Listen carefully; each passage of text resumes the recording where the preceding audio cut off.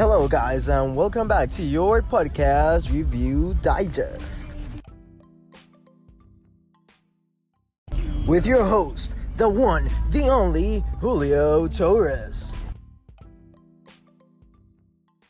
In today's episode, we'll be discussing Chapter 2 on the book Influence by Robert B. Cialdini.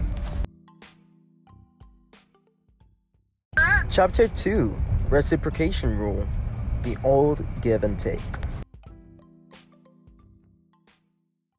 The reciprocation rule states that if somebody does something for you, you should do something in return for them, even if you didn't request for whatever favor they did for you. The book starts with a very simple example which we all most likely have experienced. Whenever somebody invites you to their birthday party, you tend to invite that person back to your birthday party. Or vice versa. If you invite somebody to your birthday party, you would expect for that person to invite you to their birthday party. Now, we have our first case study. In our first case study, we have Mexico City and Ethiopia. Mexico had just been struck by a very huge earthquake, while Ethiopia had been struggling for some years and some time with droughts, hunger, starvation, death of their people, internal war, and even a ruined economy.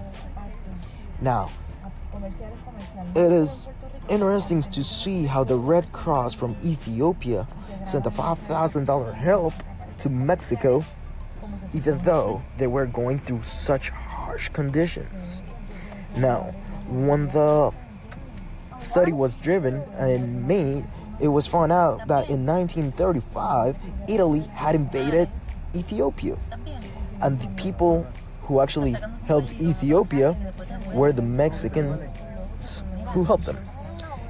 Thus, 50 years later, when Mexico City needed some help, the reciprocation rule came into effect.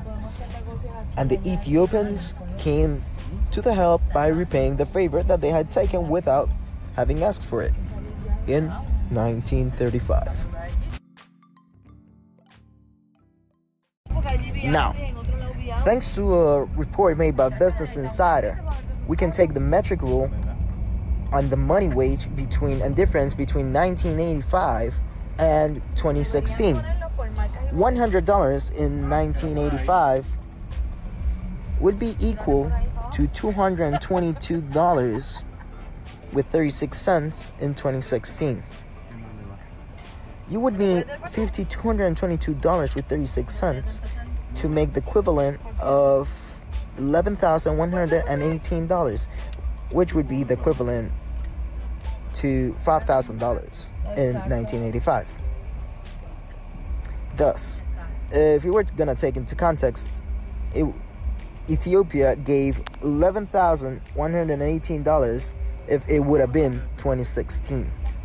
For our impoverished country, which had people dying of hunger, poverty, and hunger, death, and there was even internal wars, that could affect approximately 2,222 people. And if you were to give a person 3 meals, you could feed 740 persons 3 times. Or you can place that money into the economy, which would help make more jobs and stabilize everything. Instead, since the reciprocation rule came into effect, they gave that money to Mexico.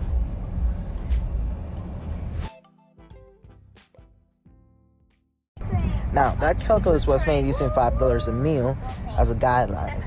So, for feeding 2,222 people, you would be spending $5 a meal for each of those meals. And you can actually lower those costs down by simply either giving them the food itself and they have to cook it, or by making giant cookings. Because $5 a meal would be for a very healthy meal in a nice cafeteria. And you can actually make a meal for less than $5. So you can actually even feed more than 740 people if you're feeding them 3 times, or even more than 2,222 people if you're feeding them once.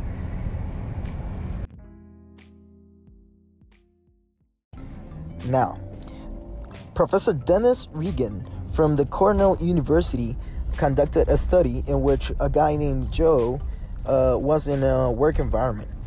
And the whole idea was to see how influential can a seamless and a harmless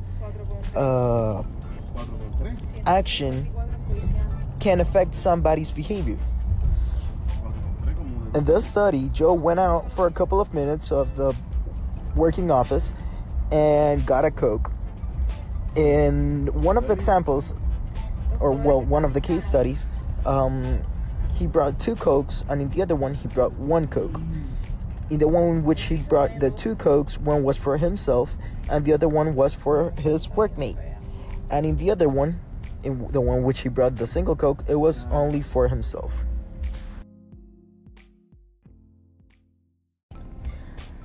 After some time, Joe went back to his workmates and offered them to buy some raffles for simply 25 cents each. Those who got the free Coke felt that they owed something to Joe and bought double the raffles as the ones who did not get any free Coke bought. Now, the study was taken a step further, and they were given a worksheet to fill out in which they had to rate how much did they like Joe. And it came out that no matter how much they liked or disliked Joe, if they felt that they owed Joe a favor, they would go above and beyond to fill that gap. In other words, it didn't matter if they did not like Joe. If Joe gave them the free Coke, they bought double the raffles as somebody who, even though they liked Joe, did not get the free Coke.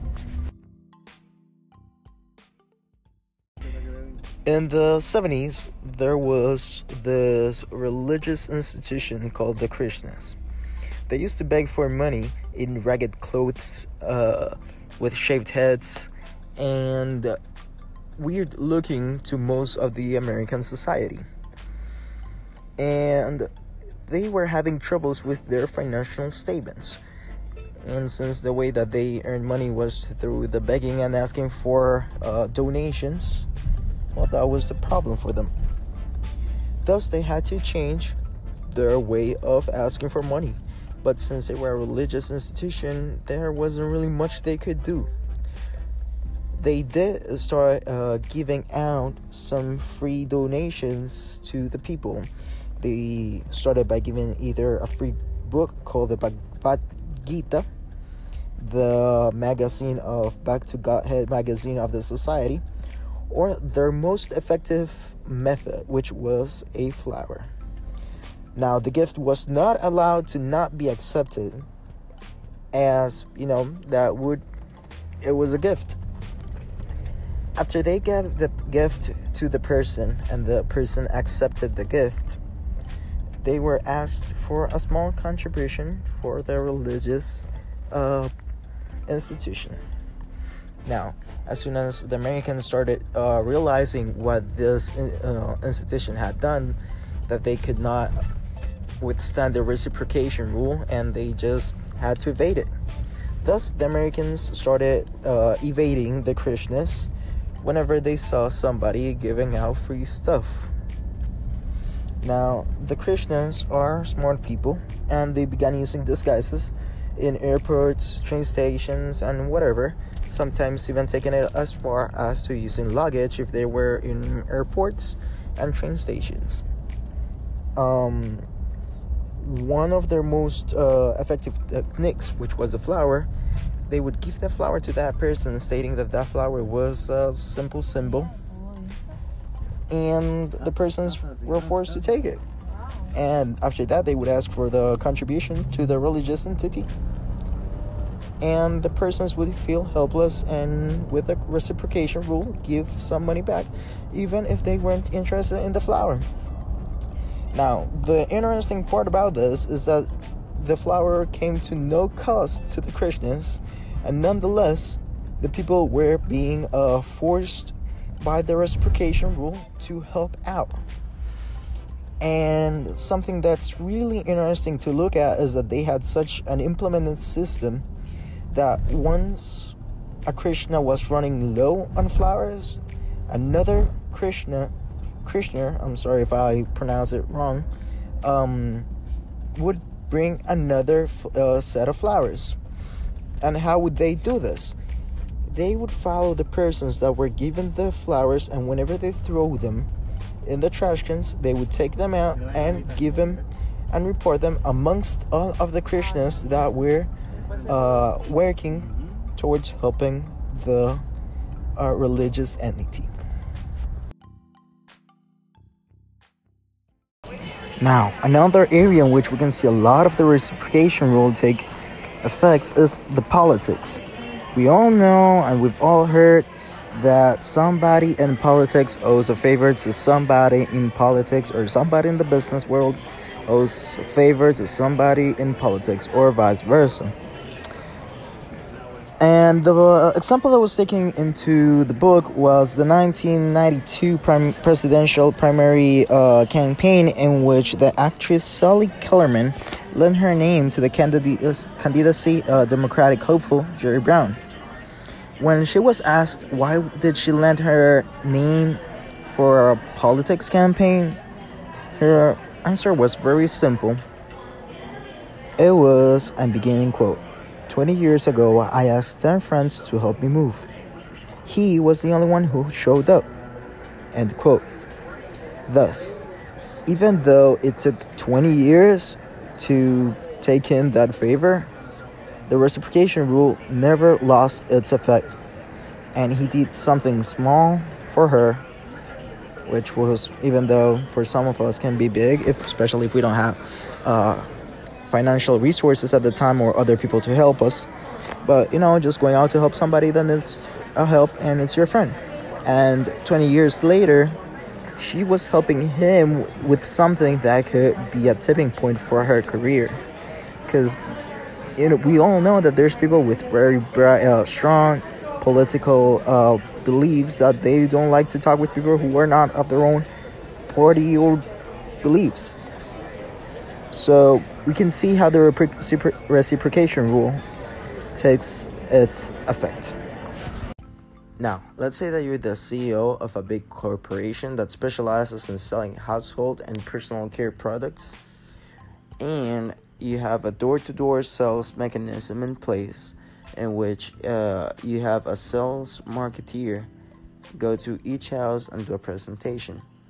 What could be a way in which utilizing the reciprocation rule, you can have better conversion rates from each showing or demonstration of the products to sales? If you want, pause the podcast for a moment and try to come up with one or a couple of ideas that can apply to this business model. Now, if you guys pause the video, the podcast, you could have come up with one of a few different things. But what the Amway Corporation did was that they created the bug, the BUG. The bug was a set of items that included furniture polisher, detergent, shampoo, spray deodorizers, insect killers, window cleaners, and it all came in a bag or a tray, and that was given to each household for them to keep it for 24, 48, or 72 hours to try the products. Now, each marketeer was told by the secret manual that it had to be left in the house for the 24, 48, or 72 hours. Most people would use the products, and when the marketeer came back to the house to get the products, would typically place an order feeling that they owed something to the company, even though the amount of products they consumed was minimal.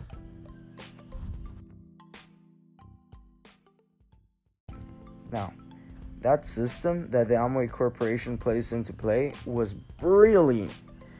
It had the income statements going up to the roof and beyond.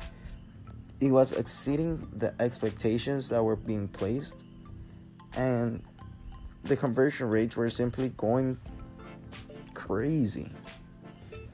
So that's another way you guys now know how we've been manipulated, or you can get people to buy whatever products you're selling.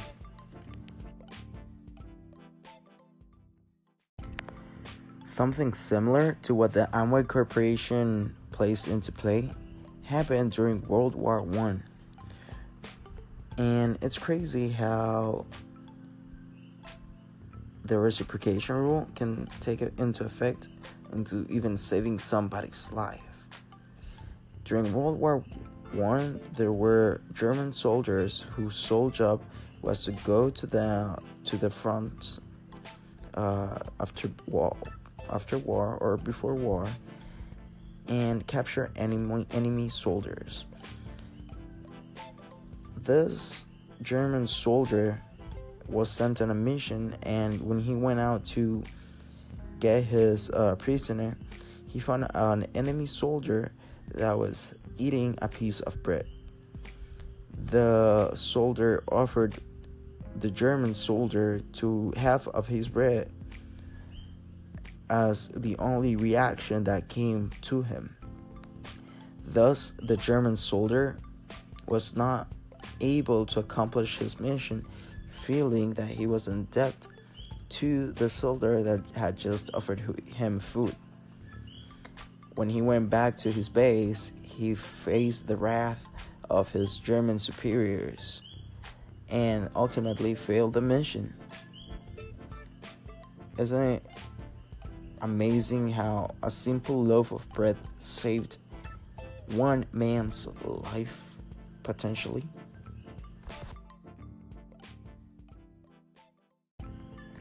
Now, just as the reciprocation rule can save somebody's life, it can also place the rope to your neck. In 1987, in Jamestown, Guyana, Diane Louis saved her life from Jane Jones, the leader of the town, who called for a mass suicide, to which most people complied. In the book, it says that he would give out favors to people and that she would not take any, feeling that she would be indebted to him. The way that he asked for everybody to kill themselves was by drinking a vat. And to those of you who do not know what a vat is, it's a large tank or a tub which was filled with poison-laced Kool-Aid. Diane Louis escaped to the jungle thanks to her willingness to refuse to the absurd request, and that was thankfully to her not having accepted any of his special treatments. If we come to think about it, the reciprocation rule is a great marketing technique which can be applied to a lot of different areas. Thanks to its ability to change from being more than just a marketing technique. And it can work as a marketing technique, as sometimes people receive mail, and probably you have too, with personalized address labels, gum, or maybe a 5-cent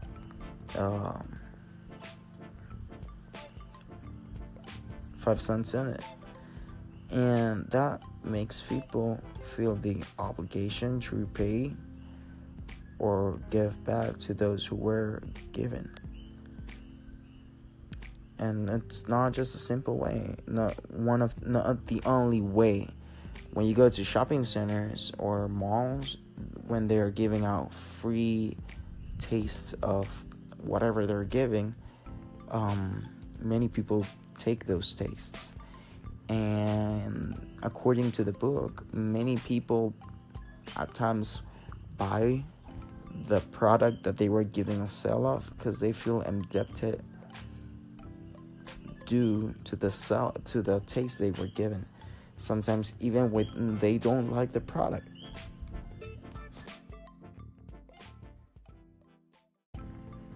So that way, the reciprocation rule can truly give way to unfair exchanges. An example of this is the case study that we saw before, in which Joe bought the Coke for himself and another one for his working buddy. What you weren't told and was that study took place in the 1960s, and the cost of one of those Cokes was simply 5 cents, while the cost of the raffle was 10 cents, a dime. When people bought the raffles, they were buying things which were more expensive than they were originally given, and sometimes even up to 7 raffles. That would give, if people bought from 2 to 7 raffles, which were the average being bought, that would be from a 500% return on investment to a 1,750% return on investment.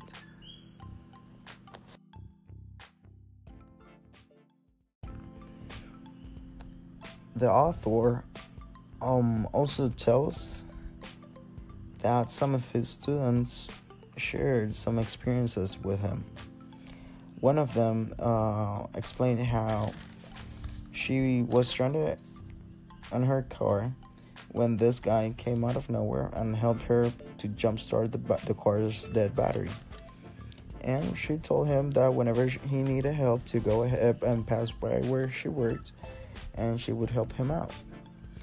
A couple of weeks later, the guy that helped her out did go to where she worked and asked to borrow the car, that he needed to do some things.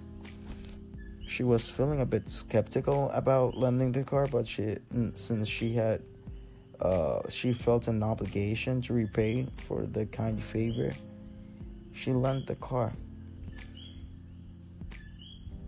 When she found out what happened, the guy totaled her car. A total loss. Furthermore, the guy was underage and did not have any type of insurance, making matters worse. That is another unfair exchange which took place thanks to the reciprocation rule. Another student of his explained that she does not take any drinks from guys at bars, as that way she eliminates that feeling of her being in debt or sexually in debt, which was the words used in the book, to the guy, and the guy not to feel that she is sexually indebted to him.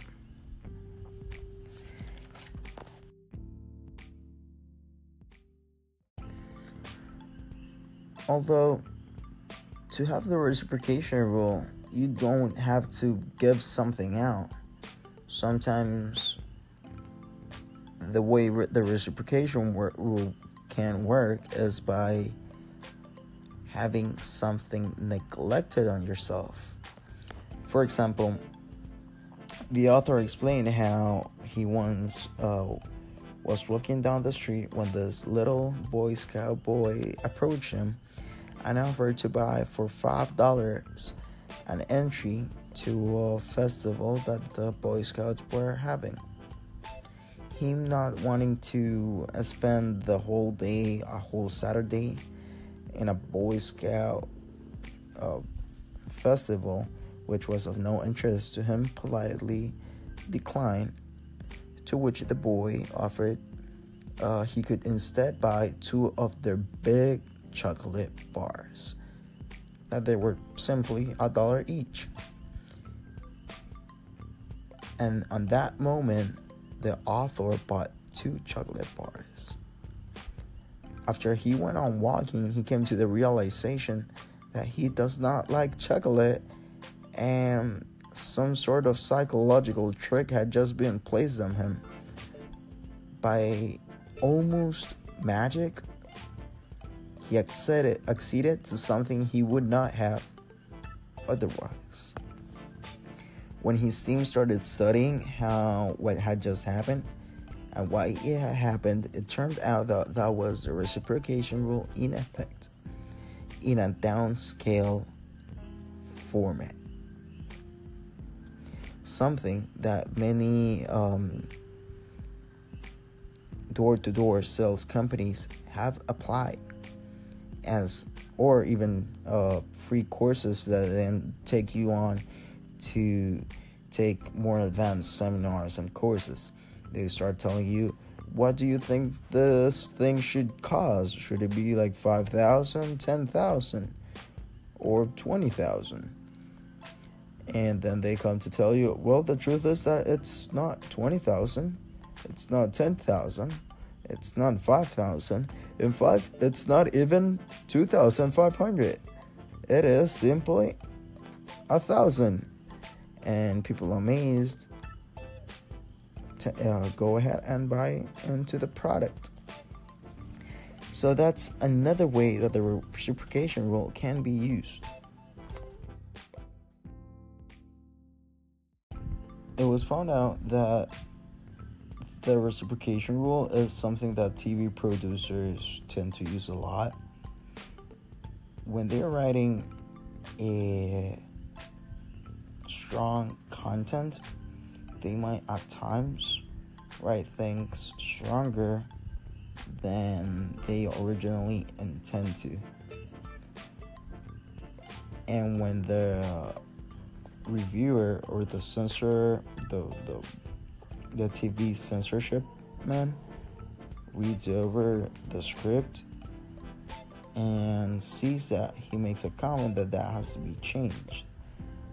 And the TV producer, knowing or having the previous intention, lowers the strength on whatever content it was to what he really intended to have in the as the content.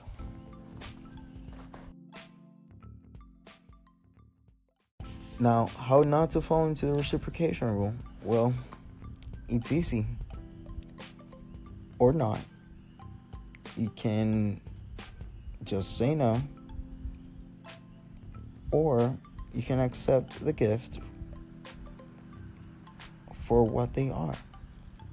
The problem with saying no is that if the person is a good-hearted person and has no ill motives or does not have any agenda behind the gift that they're giving, they could be offended, as it happened in one of the case studies in which, for a school activity, there were placed some students to give out some free things to every parent that would come in. And the very first parent that was going to be given something, asked the girl that what was the catch, and what were they going to ask for after that. The little girl said that there was no catch and that it was simply a gift for every parent. Nonetheless, the parent said that no, and he kept on walking, making the little girl feel bad. They had to take out the girl and place somebody in her stead to do her job, all because it was done incorrectly. The process for saying no. And maybe we don't know what had happened to that guy that said no in such a rough way to a child. But the other way you can do is just accept the gift for what they really are, a gift. That way you won't have any sort of reciprocation affecting you.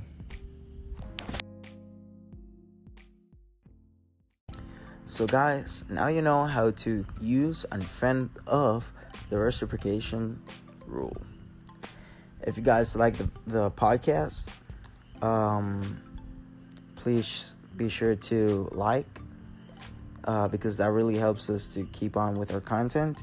And if you think that we could do something better, please write it in the comments, because, well, this is for you guys. And until the next time, have a good one.